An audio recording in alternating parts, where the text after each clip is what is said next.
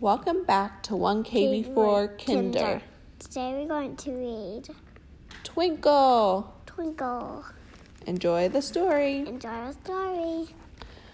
Twinkle's wings were glowing with excitement. Tra-la-la-la-la, she sang. I'm a little fairy with sparkling wings. When I get my magic wand, I'll do amazing things. This was Twinkle's first day at the fairy school of magic and music, and she couldn't wait to learn fancy spells like all the big fairies. Twinkle skipped in line with all the little fairies waiting for wands. Her wish came true when she got a sparkling peachy pink one. Shiny fairy notebooks and glittery pens appeared on all the desks. We'll start with a simple spell, said Miss Flutterby. Abracadabra, skiddly-dee-dee, this stool will now become a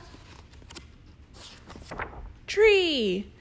Before she could blink, Twinkle found herself perched way up in a pear tree, with Pippa and Lulu waving below. Now it's your turn, said Miss Flutterby to the class. Pippa and Lulu swooshed their wand and bingo. They were both happily dangling from a plum tree. Twinkle tried swishing her wand, but she got all wrong, and instead of sitting in a plum tree, she landed upside down in a prickly holly bush. Ouch! Cried Twinkle, and Miss Flutterby had to rescue her. Now remember to practice at home, said Miss Flutterby, but no spells at night. You don't want to start a ruckus. That afternoon, Twinkle and her friends did their homework together. This is fun, said Pippa, turning a teapot into a tiara.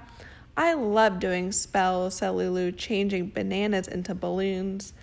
But Twinkle's wishes were rather clumsy, and so her spells just got sillier and sillier. Don't worry, Twinks, said Pippa and Lulu. We can practice again tomorrow.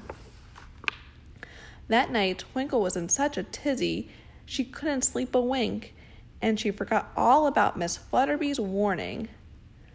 Fairies never give up, Twinkle said to herself. She leaped out of bed and waved her wand like Pippa and Lulu, but she couldn't quite remember the magic words.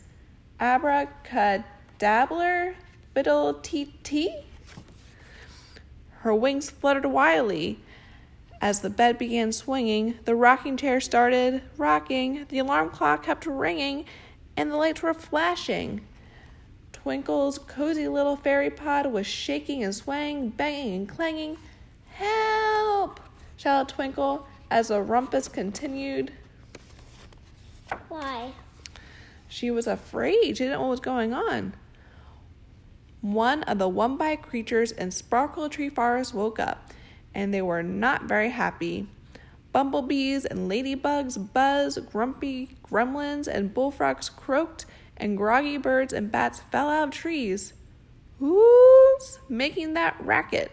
Screeched the owl. Stop the ruckus, shouted the squirrel.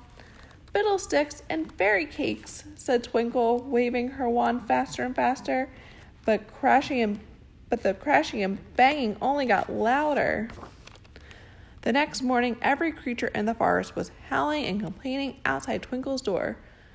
Sorry about my silly spells, said Twinkle, and she dashed off to see Miss Flutterby.